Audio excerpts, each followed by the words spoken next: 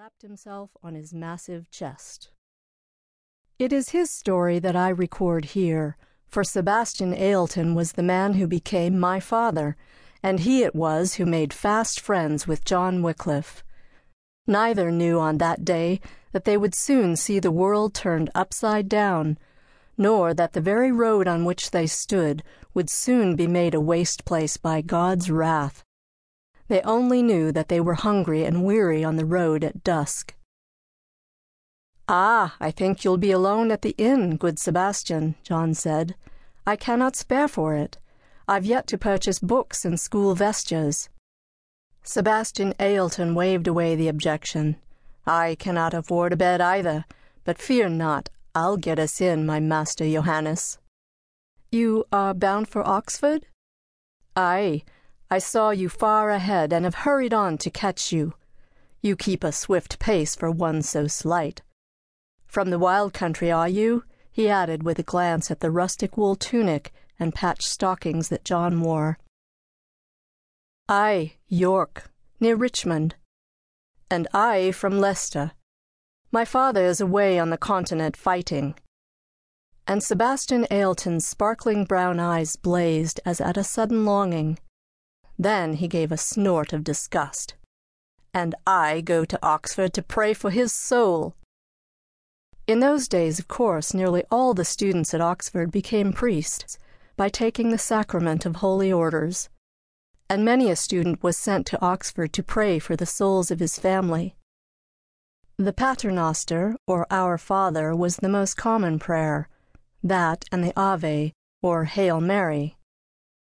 Sebastian patted the unstrung bow, which stood as high as his head.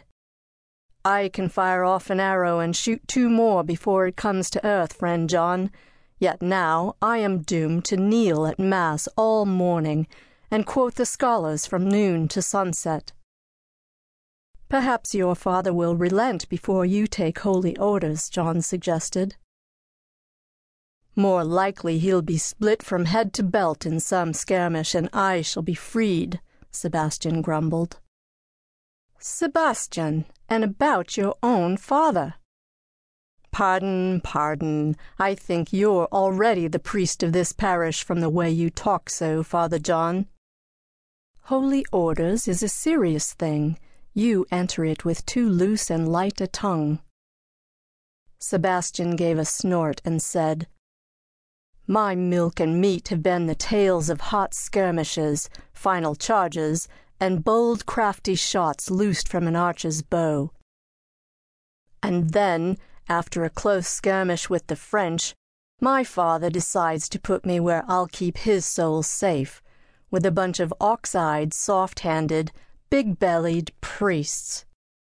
He glanced sharply at John. "Do you truly think them a bunch of holy men?" "I had supposed so," John told him. "Are not there Cistercian monasteries near Richmond in York?" Sebastian asked. "What think you of them?"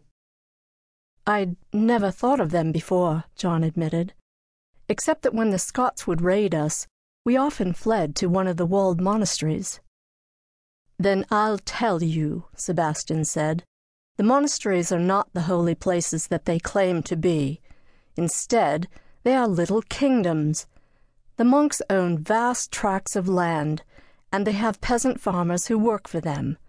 They keep their farmers under a double load of taxation, and then charge rent from them. And a farmer cannot grind his own grain. Nay, he must take it to the abbey, and they will grind it and charge him. And if he's caught with a small grinder in his own home, he's shorn of his ears or has a hand lopped off. And a sheep-keeper cannot full his own cloth. Nay, he must take it to the monastery, where they will full it and take their portion, and then overcharge him. Now tell me, is this the service where you will lay up treasure in heaven?" John hesitated. He was, as Sebastian had noted, a rustic country lad.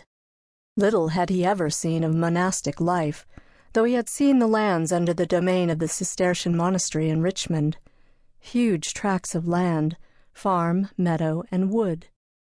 John's father had been adamant that John should not be a monk.